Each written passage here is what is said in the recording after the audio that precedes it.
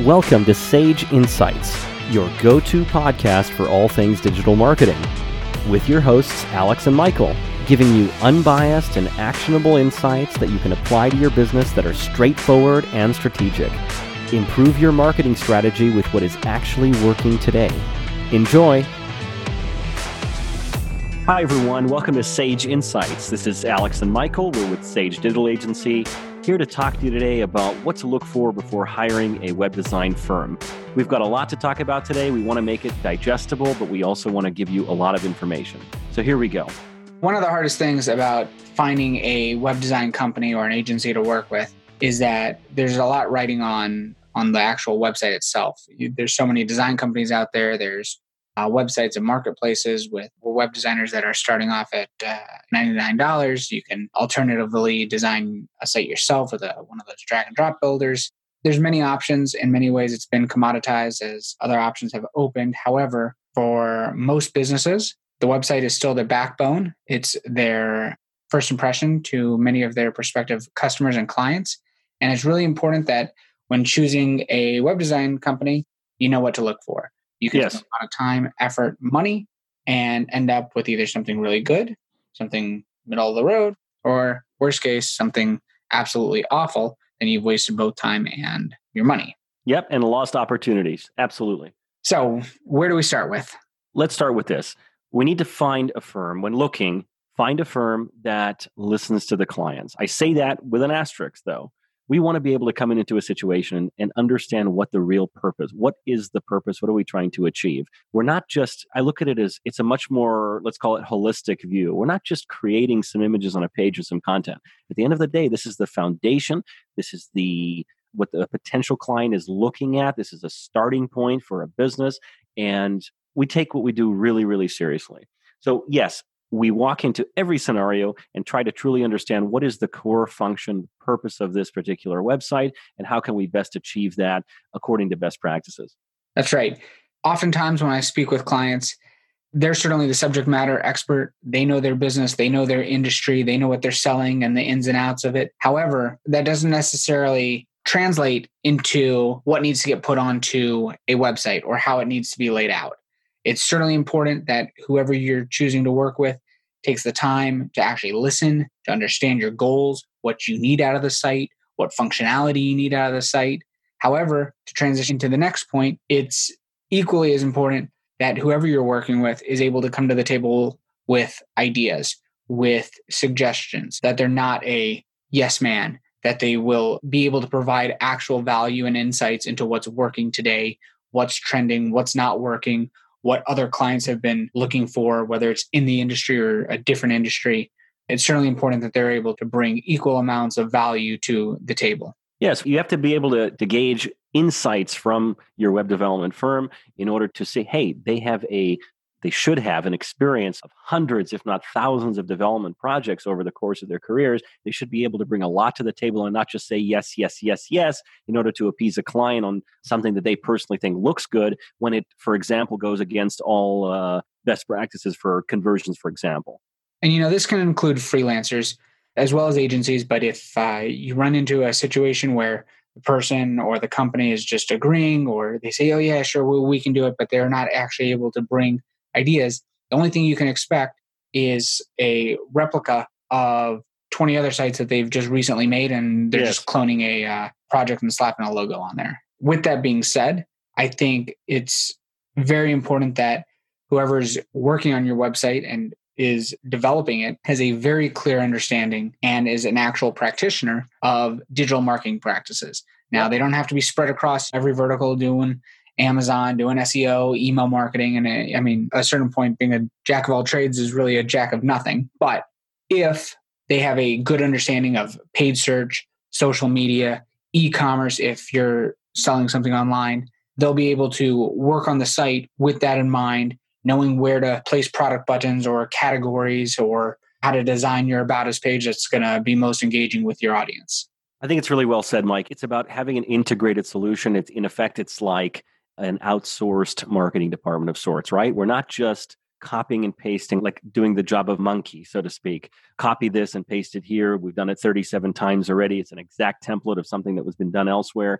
It's about understanding, again, the needs of this particular client. What are we trying to achieve? How can we bring in, for example, their CRM into the mix? How do we bring in certain features that they use specifically for their business in order for the website to really function well? When you work with a web design agency that has designers, that have developers, that have marketers, you can be sure that the finished product will be functional. But you did say something, Alex, that's really important. The way that it integrates with your systems, the tools that you use, whether it's down to the type of content, the back structure, your email platform, your chat. I can't tell you how often those things aren't really accounted for when you're going to get a website made. Then you have a finished product. Then all of a sudden, your CRM doesn't integrate with your website. Your email marketing platform isn't able to track different user behaviors because it's not built for that type of platform. Just as a side note, with respect to looking at the big picture too, I often have inquiries for web development and say, okay, I like a website, but there's no content, right? No current website exists. There isn't really great content. If we're just replicating a website or doing a copy paste job, which obviously we don't recommend in any scenario, if thought isn't put into where is this content coming from? Are we just grabbing it from somewhere else on the web that currently exists? That's doing nobody any good. You will never rank. You will never have any position on Google. I'm just saying there's one aspect of it that is so super important that without the right person heading up the project, it could really turn to be disastrous in the long term, depending on what the goals of the business are. Responsive design. So often, designers and developers are building a website on a desktop, not taking into consideration the mobile experience. In fact, many times the mobile site and the look and the feel is often a byproduct because they're designing it on a computer, but it's actually for a phone. More times out of not, I suppose if you're in a business-to-business industry, there's a possibility that you'll get more desktop traffic. But more often than not, the amount of mobile traffic is anywhere from 70 to 80% of overall traffic is coming from mobile devices, that they're not making it responsive for all screens, not just the iPhone, not just the Samsung phone or for a specific iPad. The sites need to be able to scale with whatever device that the customer's on. Couldn't agree more. As you said, 50% plus. Everybody is coming to the site for mobile. If we're not designing it, I personally take the stance of mobile first and desktop second. But that's where we are in today's environment, and we should always ensure that mobile will be at the forefront of the mind of the designer.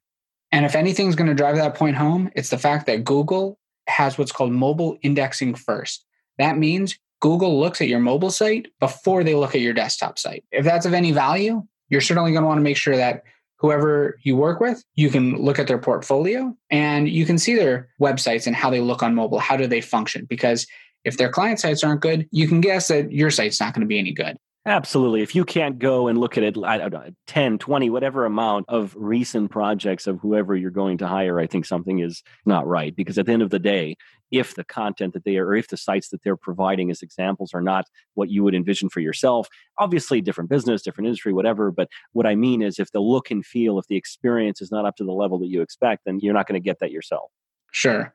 And you can expect that anyone that is reputable, that's been around for a while, that understands the business, has history, they have connections, they have a portfolio that they can easily be able to show you. Without hesitation. It should be readily available. Reviews should be readily available, etc. Websites especially, they should have a portfolio. Marketing is a little bit different because there's often confidentiality agreements that are in place. But for most reputable web design companies, they're going to easily be able to provide a list of references, sites that you can go on and test and see how they work. And you can certainly be confident that they're able to produce a good product. I could not agree more. So going back to what we originally talked about, listening to the needs of the client, it's obviously a great importance. At the same time, we have to come to the table and say, hey, I understand what you're trying to achieve. Allow us the creative, allow the developer the creative license in order to do something that is in line with, for example, best practices for conversion optimization. I want to talk about that. A good web design company is going to have designers and developers that know what makes users convert. Now, at the end of the day, there's very simple practices that can be applied from industry to industry. There are variables depending on the goals of the site and exactly the market that it's trying to reach. However, the principles, for the most part, remain the same. A good designer, a good developer is going to do the research. They're going to have a very clear understanding in the planning phase before it gets built and have the communication that's open, that you'll have a good roadmap of what's going to be built. Again, that way you're not wasting time, effort, and money going back and forth with revisions, having a website take 3-6 months. I've been involved with projects that I've seen taken over a year. With good communication and good planning, it does not need to take more than a few weeks to a couple months tops. If you have a large site that's either being migrated or redone to be completed, but the developers are going to know the proper layout. They're going to know how to put the navigation. They're going to know where to put the call to action. And they're going to know the type of pages that you need to have in order to have proven data-driven concepts that will make users convert. Mike, very often when I go into a meeting with a potential customer, I make it a point to be very, very, very clear on deliverables. I cannot underscore that point enough. I feel as if my gut tells me that in many situations, designer, a freelancer, whomever that maybe is looking for business will agree to too much or will not outline potential issues that could come along the way in order to, let's say, have a client sign up with them, as opposed to coming into the situation and saying, hey, here's our body of work. Here's what you can expect from us. Here's a timeline. Here's cost. Here's whatever. But here are the issues that we have seen, and here are potential points that we need to hash out up front to ensure that we have the absolute best success in our project. Do you agree with me? Sure. When you have that list of deliverables, you know what you can hold your design company accountable for. They know, and they have a clear expectation of what you're expecting out of it. That way you don't run into this problem where you're thinking you're going to get a site that's going to do this or have this types of functionality, or it's going to look like this. And then all of a sudden, a few weeks go by, 2 months go by, 3 months go by, and you don't have a deadline on when the work's going to be completed. You haven't seen a draft. It's not exactly what you wanted. And it makes for a poor business relationship. Could not agree more. I could not agree more. Again, in that anticipation or that desire for freelancer, designer, whomever, in order to sign up a new client, I think sometimes these things get missed. So my suggestion from my experience is to ask the detailed questions, make sure you have clarity on all points, ask for a very clear list of deliverables. And I think that that sets you up for the best success possible and does not allow room for error, miscommunication, the unknown down the line at some point. I think it's very important that whoever you're working with has experience in more than just one vertical. They've worked in different industries. They understand different businesses, because at the end of the day, let's say you're a web designer and you only build websites for moving companies. It's a pretty fair assumption that after X amount of sites that they've built, what you're going to get is going to be another replica of 75 other sites that are out there. Tunnel vision. Sure, exactly. I think that a good mix of client type is important as well. Yes, local business, great, awesome. That's really wonderful to have those kinds of clients. I think having some national clients, some bigger named clients as well is important. It shows that a firm has a reputation. It shows that they have certain credentials, and it shows that I think that it gives more credence to hey, they're going to deliver on what they say they're going to do. Certainly you want your website to stand above the competition, not be identical. And everyone has to get their start somewhere, but typically you don't want to be that learning curve for that company. Correct. You do not want to be the learning curve. You've said this in a previous episode. I loved it. You said, cheap man pays twice. Unfortunately, in many situations, I'll have a conversation. Somebody will say, I spent $1,000 creating this website. It's not what we want. It looks all right, but it doesn't do anything. It doesn't fill the need that we're trying to achieve. And unfortunately, that person will pay twice, more than likely, or we wouldn't be having the conversation. I think that it's important look, I can only speak for myself. We got to push the envelope as well, in the sense of we have to try new things. We have to take our body of work. We have to take the skill set that we have and keep applying the latest technology, latest updates, theme, etc. We need to try to continue to improve what we're doing, because if we don't, then really, what are we doing? And, the more audiences that the designers and the developers know and have worked with in the past, I think that will greatly improve the ability for the client's website to be able to reach their business goals. Certainly a firm that can think big and small, who has experience with local campaigns and local markets and how to position a website if you're trying to service a local area, is going to be very different than if you're trying to grow a franchise or trying to create a web presence for branding purposes and to take market share. We've talked about a lot of subjects. I really enjoyed this particular podcast. What's the takeaways from this one? One point that I want to drive home before we summarize this episode is the price. I think price is a conversation that both the client and the business need to have early on to make sure that there's no miscommunication. I think that if you have miscommunication upfront about price, then that same pattern is certainly going to continue throughout the relationship. There's going to be additional fees here. There's going to be deliverables that weren't really accounted for here. And then all of a sudden, you're going to have extra invoices to redo or add this in or add that in.